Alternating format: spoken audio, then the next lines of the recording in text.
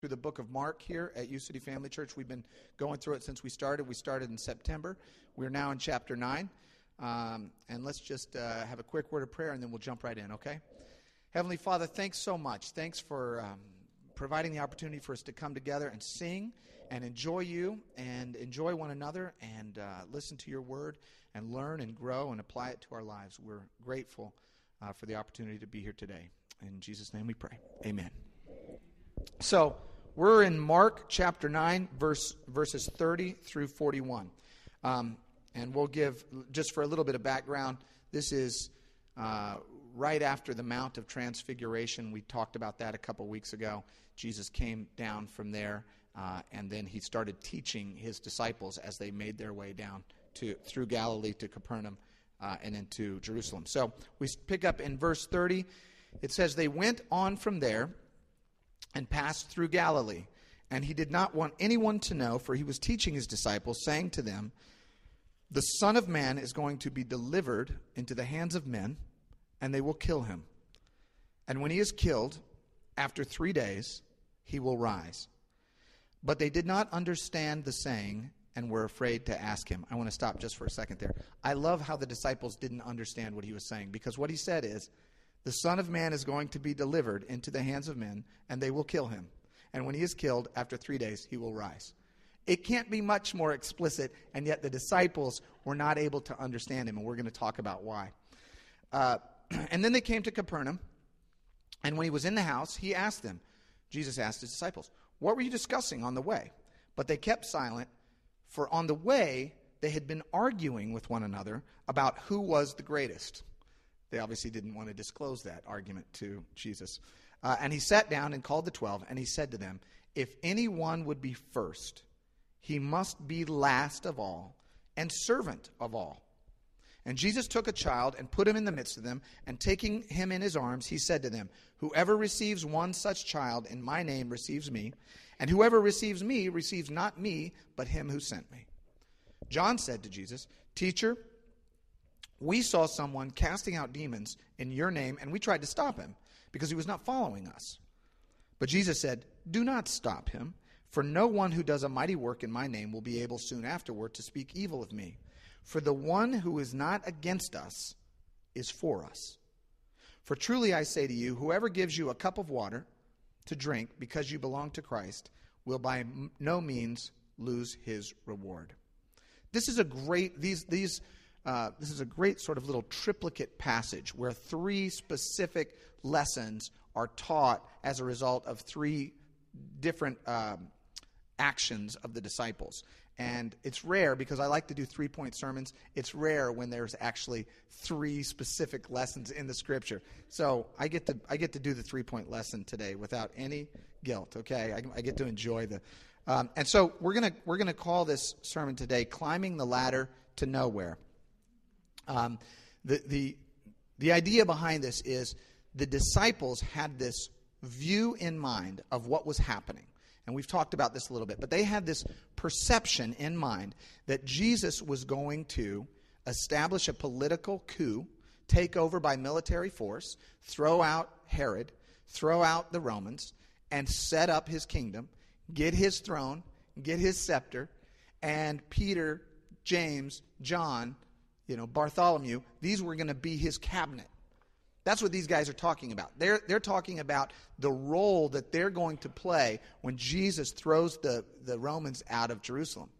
So they've got a vested interest in Jesus establishing this kingdom, because they're walking along going, as soon as Jesus establishes the kingdom, maybe I'll be Secretary of State, maybe I'll be, the military leader, maybe I'll be, in the cabinet. And they really, really think that Jesus is going to establish a new government in Jerusalem. That's what they believe. And so they are climbing what I'm calling climbing this ladder to nowhere. They believe that they are vying for positions in this kingdom that doesn't even exist and will never exist.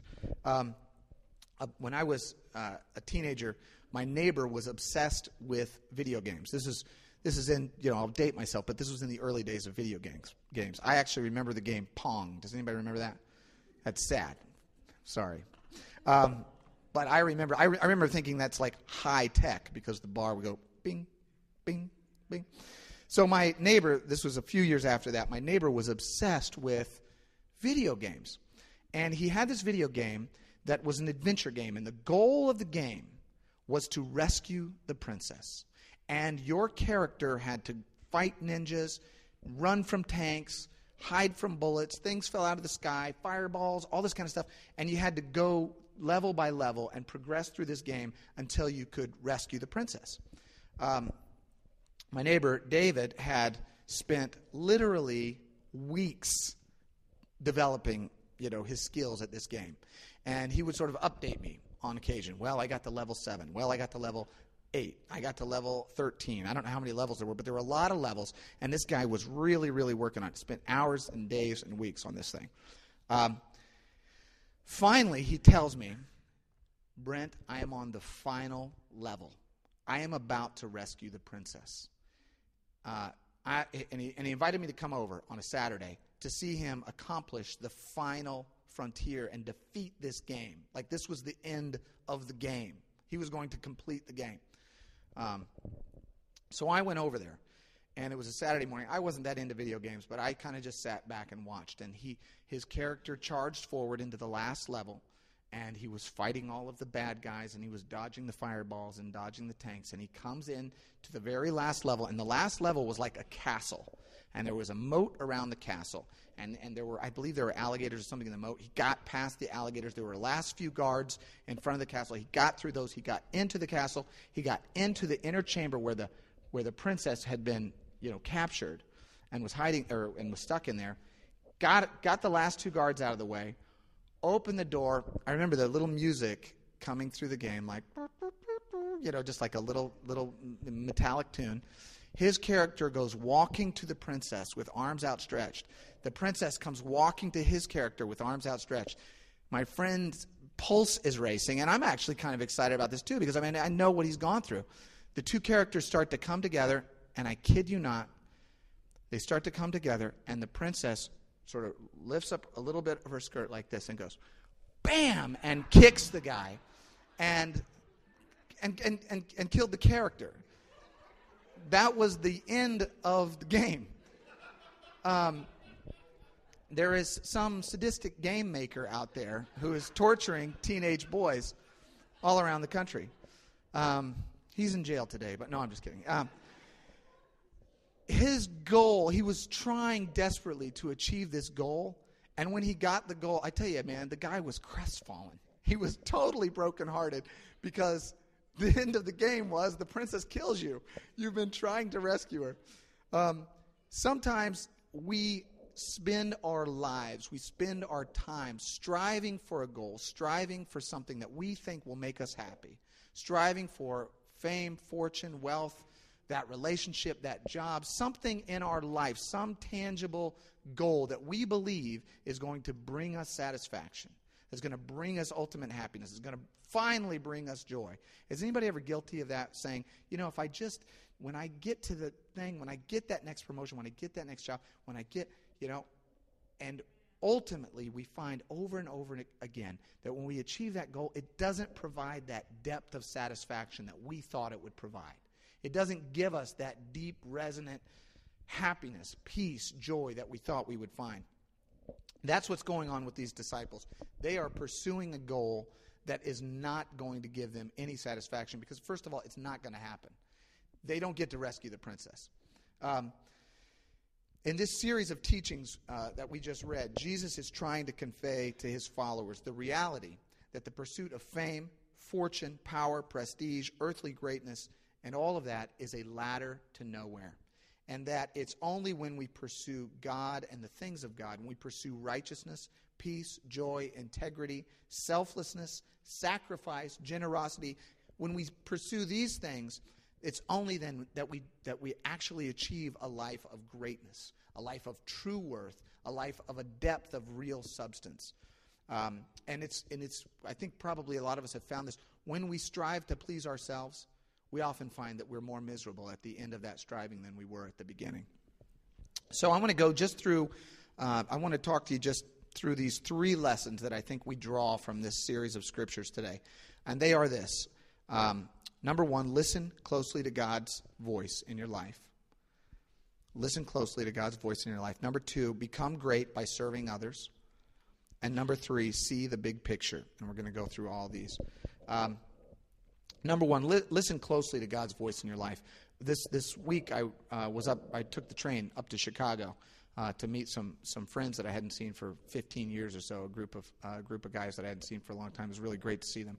But on the train, as we're going up, I was looking out the window, and you get to see things in the train that you don't get to see from the road, or So there was this whole stretch of land where there were these telephone wires, and these telephone wires had been completely overgrown by foliage and trees and leaves, and the wires were busted off, and you could see that these transmitters of communication had become completely obsolete.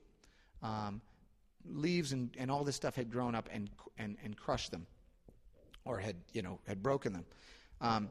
Sometimes when we are trying to hear what God has to say to us, and I don't mean necessarily he's speaking in an audible voice, but sometimes when we're trying to understand what God wants to communicate to us, we allow neglect, because we neglect our spiritual mind such that various diversions and distractions keep us from hearing what God has to say to us.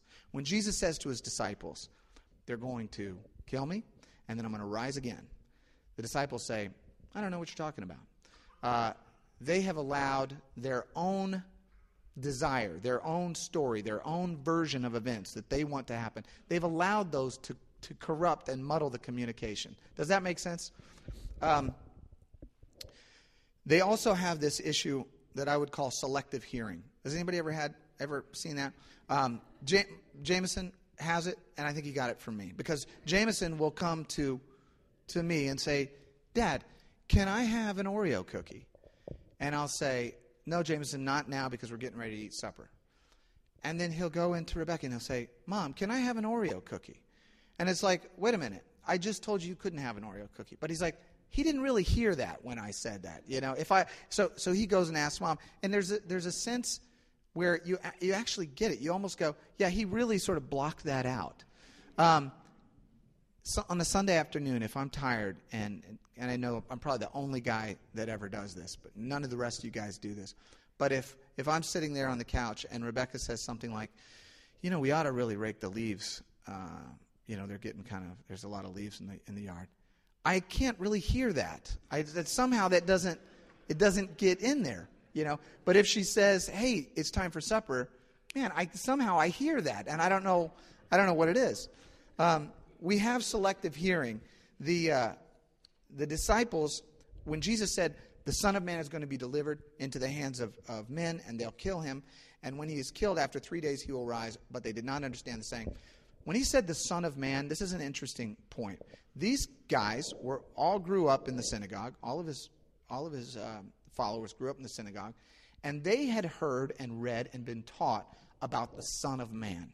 The Son of Man is a reference from the book of Daniel. It's a messianic reference. It's a reference to what the Messiah is going to be like. So all of these guys had a preconceived notion of what the Messiah was going to be like. The Son of Man was going to be like this. And I'm going to read you the passage from Daniel that they had been taught. Daniel 7 says, I beheld, therefore, in the vision of the night, and lo, one like a son of man came with the clouds of heaven. And he came to God, and they presented him before God, and God gave him power and glory and a kingdom, and all the people, tribes, and tongues shall serve him. His power is an everlasting power that shall not be taken away, and his kingdom shall not be destroyed. The Son of Man is described in the book of Daniel as this powerful figure whose kingdom will not be destroyed, and all the tribes and all the people of the world will worship him. And so when these guys had been taught about the Son of Man, they had this vision, as I said, they had this vision of this earthly, powerful guy. And when Jesus says the Son of Man is going to be killed, it didn't compute. It just didn't compute because they had in their mind, they had the selective hearing. They heard what they wanted to hear, and they couldn't hear what he was really saying. The humorist and television personality Dave Cavett says, it's a rare person who wants to hear what he doesn't want to hear. You know what I mean? I love the line in Paul Simon's The Boxer, that song, The Boxer. He says, promises, lies, and jest. A man hears what he wants to hear and disregards the rest. And then he goes, I don't know how he does that. 2 Timothy 4 warns us about this attitude. 2 Timothy 4 says, for the time will come when people will not put up with sound teaching. Instead, to suit their own desires, they will gather around them a great number of teachers to say what their itching ears want to hear. I love that, the itching ears. It's like, you know what, let me just get some people around me who are going to say what I want to hear. I don't want people around me who are going to challenge me, who are going to tell me that I'm not doing the right thing, who are going to confront me about something I'm doing or saying. I just want to get people around me who go, yeah, you're doing great. You know what I mean? And Timothy's saying, don't do that. Don't get people around you. Don't get just yes men around you. Get people around you who are going to instruct you in the right way, who are going to challenge you, who are going to confront you about the things in your life that might not be right. So let's hear what we don't want to hear sometimes. But let's be receptive to hearing what we don't want to hear. I believe that God is trying to communicate with us. I really do. I really believe that God is trying to teach us and guide us and direct us. Now, he doesn't necessarily come in the audible voice. It's not necessarily a flash of lightning and you hear the voice. But I do think that God, throughout the Scriptures, teaches us that he's trying to lead us. He's trying to guide us. He's trying to teach us. How do we hear that? How do we hear his voice? I want to go through just a few things here when it comes to hearing the voice of God. Number one is be willing to hear what you don't want to hear. Be willing to listen to things that you don't want to hear. Number two, and this is an obvious one, but read God's Word. Read his Word. There is so much richness and depth in the Scriptures, so much instruction, so much that there are a lot of questions that we say, well, I don't know if God wants me to do this or that. Well, there's a lot of instruction in the Scripture that could guide you about what you should and shouldn't do. So dig into his Word. The third is listen to other people. Be receptive to surround yourself with other people who are faithful and that love God and that will speak into your life. This is so extremely important. I've told you this before, but when I decided to become a Christian and God plucked me out. Actually, it was before I became a Christian, but it was one of the steps into becoming a Christian. Before I became a Christian, I did come to the realization that I didn't like the direction my life was going. I wasn't happy with the decisions that I was making. And so I called a group of people that I knew loved me and whose lives I respected and honored. And I said, hey, the next big decision I make, I'm going to call you, and I want to get your advice. And I did. There were 12 people on my team, and a lot of them still are. And I started calling them and allowing people to speak into my life. Instead of being prideful and reluctant and holding people at bay, I started going, okay, look, I need to listen to other people because, my own decisions that I'm making all the time on my own, they're not working out perfectly, okay? So allow people to speak into your life. This group of guys that I was telling you about that I went and visited this week in Chicago, this is a really great group of guys, and we actually were able to spend time sort of, some of them are going through career transitions. Some of them are going through, several of them are ministers actually, and so they've been called to a different one. Two of them have been called to a different church, and so they're trying to figure out how, what to do about that. One was an associate pastor, and he's been called to a lead pastor, and so we got, we sort of like iron sharpening iron. We just got in there and we just started talking, and it was amazing. It was absolutely amazing. The life groups are a way of doing that, and I'm not just pitching life groups, but they have, from the reports that I am hearing about the life groups, they already are serving that function. People are having an opportunity to come and express themselves and talk to one another and learn and grow together. Hebrews 10:24 says, let us consider how to stir up one another to love and good works. That's the same scripture that says, don't forsake the assembling of yourselves. Get together. Open your hearts to one another. Listen to one another. Grow from one another. Number 4 is pay attention to the still small voice. The prophet Elijah in the book of 1 Kings wanted to hear what God had to say to him. And so he was waiting to hear what God says. And there's this beautiful passage. I'll read it to you. 1 Kings 19 says, "Behold, the Lord passed by in a great strong wind, rent the mountains, and brake in pieces the rocks before the Lord. But the Lord was not in the wind. And after the wind, an earthquake. But the Lord was not in the earthquake. And after the earthquake, a fire. But the Lord was not in the fire. And after the fire, a still small voice." And it was so. Elijah sort of waited for that still small voice, that peace. Sometimes when we're about to make a decision, if we've prayed and we've thought and we've read the scripture and we've talked to other people, sometimes our decision comes down to that still small voice within us that says, I feel peace about this. I feel genuine, deep, abiding peace about this. Or, I just don't. I can't put my finger on why not, but I don't feel peace about that. I think God can use that still small voice to help guide us and lead us where he wants us to be. And number 5 is pay attention to your circumstances. Sometimes our circumstances are actually trying, God is trying to teach us something through our circumstances. We often want to change our circumstances, but sometimes we should stop and contemplate our circumstances and say, what am I to learn from these circumstances? That is not a comfortable position to be in. Because sometimes you just go, I don't like this circumstance. I want to change it. And when you beat up against that circumstance enough times, sometimes you go, okay, wait a minute. That circumstance isn't going to change. Something in me needs to change. Something in me needs to soften or change or look at something differently. Have you ever had that kind of situation too where you go, you know what, that is just the reality of my life right now. And so I need to learn how to change my attitude about it. Sometimes we suffer. There are obstacles in our past. There are challenges. Sometimes our triumphs teach us something about where God is leading us.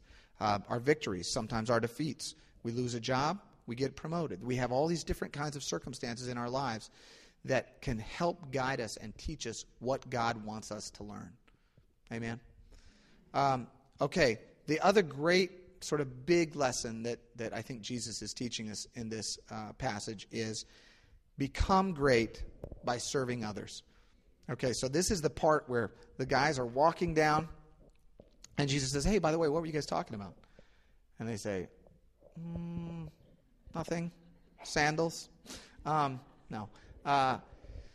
They don't want to disclose what they're talking about because they're arguing about who's going to be the greatest.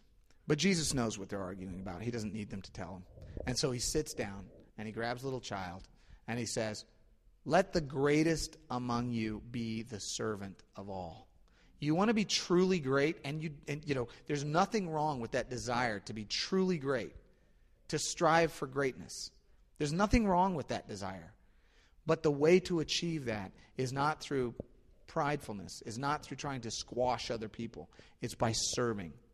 When I was in New Orleans a few months back for work, I got in the cab, and I'm a pretty friendly guy. I'll start talking to people and just shooting the breeze with whoever. I got in the cab.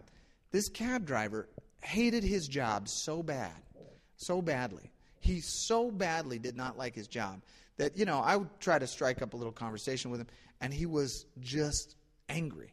Just rude, just belligerent. I told him where I wanted to go, and he's like, mumbling under his breath. He didn't want to go to that location. I don't know why.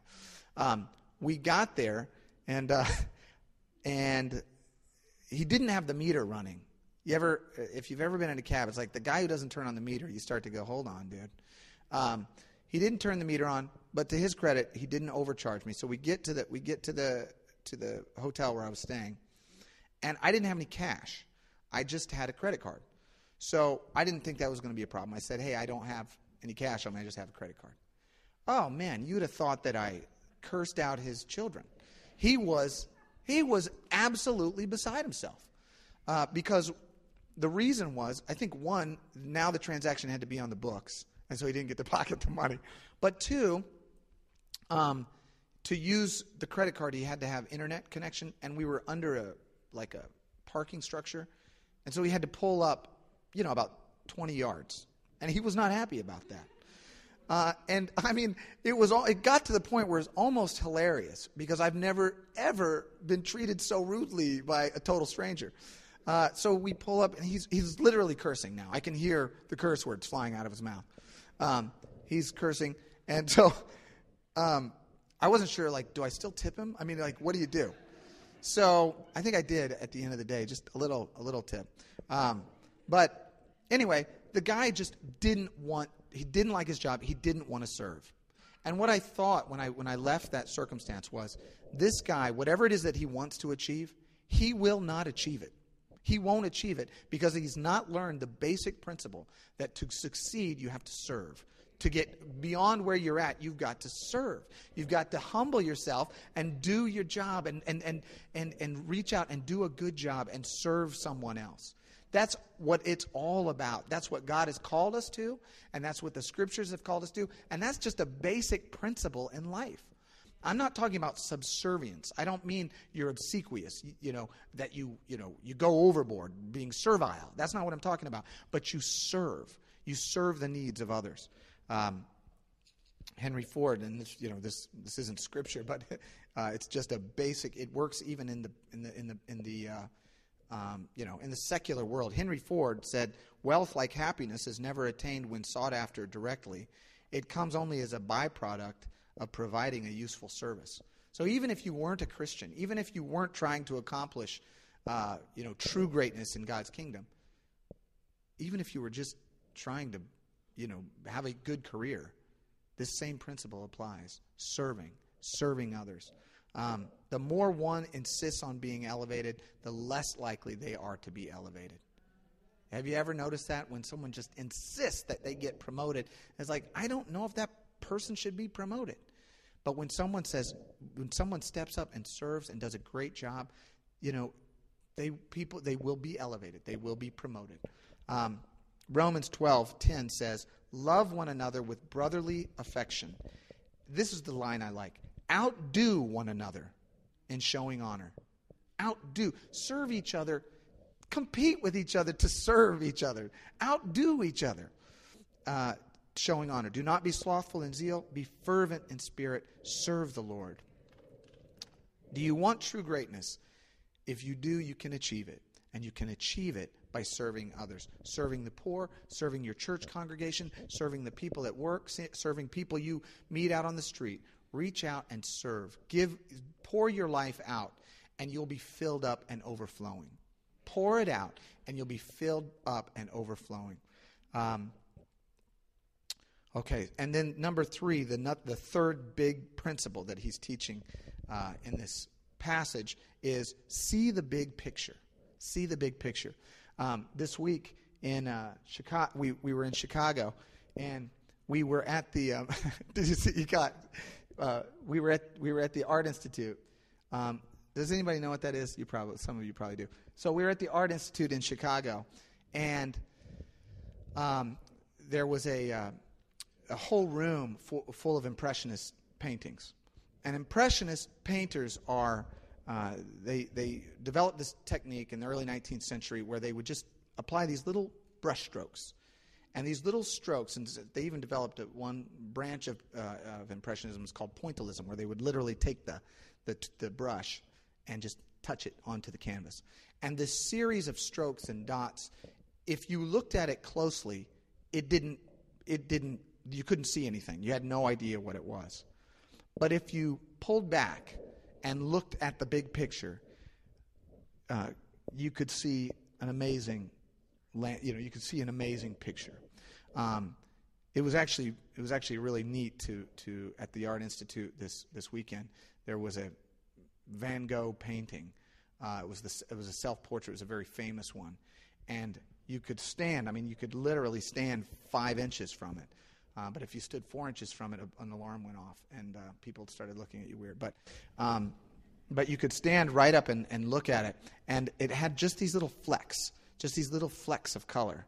And you up close you couldn't make out what it was, but you stood back, and it was like, oh, I see. What's going on with the disciples is John comes to Jesus and he says, "Hey, we saw some people casting out devils in your name, but they weren't one of us. So we tried to stop them. And Jesus said, no, don't do that. If they're not against us, they're for us. Jesus is saying, look at the big picture. We're spreading the kingdom of God. And don't try to confine it to just us four and no more. Be open. Be receptive to what God is doing in other areas. Everybody doesn't have to do it exactly like we do it. It was on this trip, it was very interesting because there were about 4 pastors out of the group of us, all from different denominations. And we had a fantastic time. And there were points of, fine theological points upon which we disagreed. But we all agreed that we were working together in unity. We're all the body of Christ reaching out and trying to accomplish what God wants us to accomplish on the earth.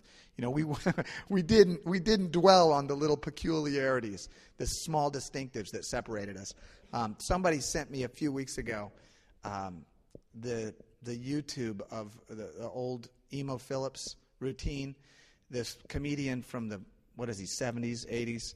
He does this ridiculous routine where he's sort of poking fun at religious people's desire to argue amongst themselves. And I won't do justice to the routine, but he says that he was in San Francisco and he was on a bridge, and there was a person that was ready to jump, and he comes up to the man and he says, "Don't do it." He says, and the man says, "Why?" And Emo Phillips says, "Because God loves you." And he says, "Do you believe in God?" And the man said, "Yes." And Emo Phillips says, "Oh, so do I." He says, "Are you a Christian or a Jew?" And the man says, "I'm a Christian." Emo Phillips says, "So am I." And he says, "Are you a Protestant or a Catholic?" And the guy says, "I'm a Protestant." And Emo Phillips says, "So am I." And he says, "Are you what kind?" And the man said, I'm Baptist." And Emo Phillips says, "So am I." He says, "Northern Baptist or Southern Baptist?" The guy says, "Southern Baptist." And he says, "Well, so am I." And he said, "Northern Conservative Baptist or Northern Liberal Baptist?" The guy said, Northern Conservative Baptist." He said, "So am I." He said, "Northern Conservative Baptist Great Lakes region or Northern Conservative Baptist Eastern region?" The guy said, "Northern Conservative Baptist Great Lakes region." He said, "So am I."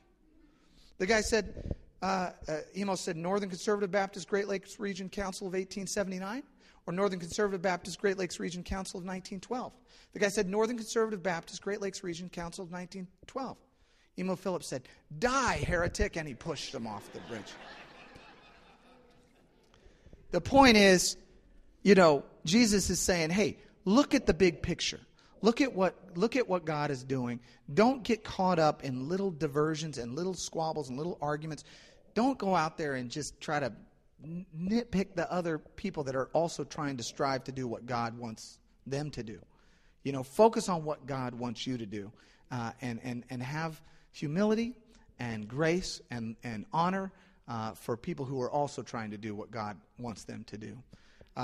John 13 says, I love this, "By this all men will know you are my disciples, that you have love one for another."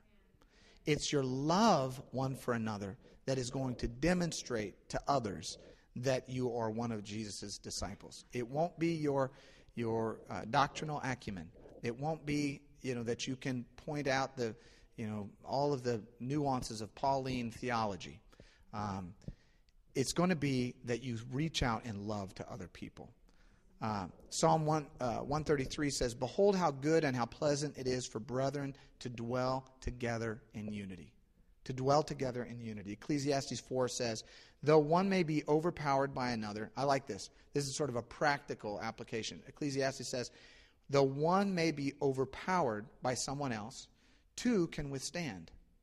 And a threefold cord is not quickly broken." The writer of Ecclesiastes is saying, the more you come together, the more you unify, the more you reach out to others and work together, the stronger you're going to be. Romans 15:5-6 says, "Now may the God of patience and comfort grant you to be like-minded toward one another according to Christ Jesus, that you may with one mind and with one mouth glorify the God and Father of our Lord Jesus. Work together. Come together. Reach out to other people. Unify. Ephesians 4:3-6 says, endeavoring to keep the unity of the Spirit in the bond of peace. There is one body and one Spirit, just as you were called in one hope of your calling, one Lord, one faith, one baptism, one God and Father of all, who is above all and through all and in you all. He's saying, come together. Worship God. Come together in the worship of God. And don't nitpick over everything that everybody else is doing.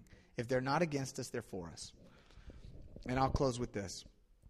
Sometimes in life, we can get sidetracked with things that aren't truly important. We can find ourselves climbing that ladder to nowhere. We can get caught up in the pursuit of things that ultimately don't matter. Has anyone ever done that where you just really, you go, I just pursued this, I went to the end of this, and it's disappointing. It didn't bring me what I thought it was going to bring me. There are things that we pursue in life that ultimately have no eternal value, and we pursue them to the detriment of our friends, our families, our spouses, our kids, and most importantly, sometimes we pursue these things to the detriment of our relationship with God. We put God on the sideline in pursuit of things that don't last.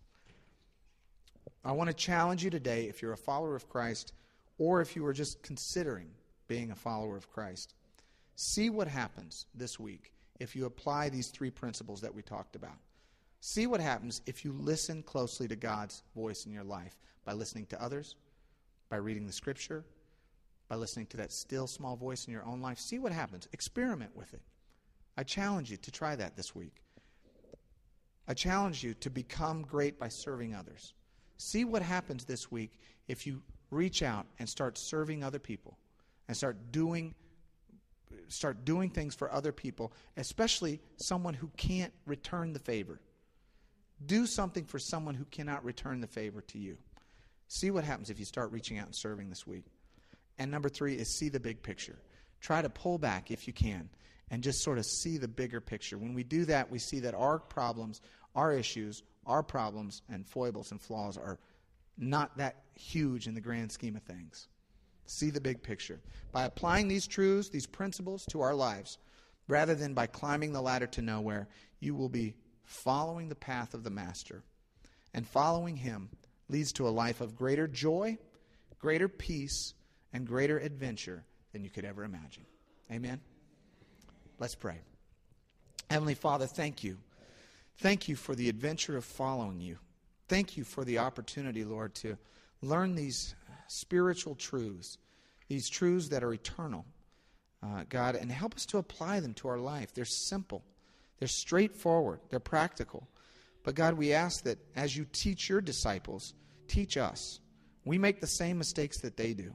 We make the mistake of thinking that our pursuits, our goals, our dreams are all that important, and really the pursuit of you is all that's important, God. We ask you, Lord, to guide us this week as we go to work, as we go to school, as we engage our spouses and our friends. We ask you, Lord, just to be with us and help us to apply these principles to our lives, to honor you and to glorify you. In Jesus' name we pray. Amen. Amen.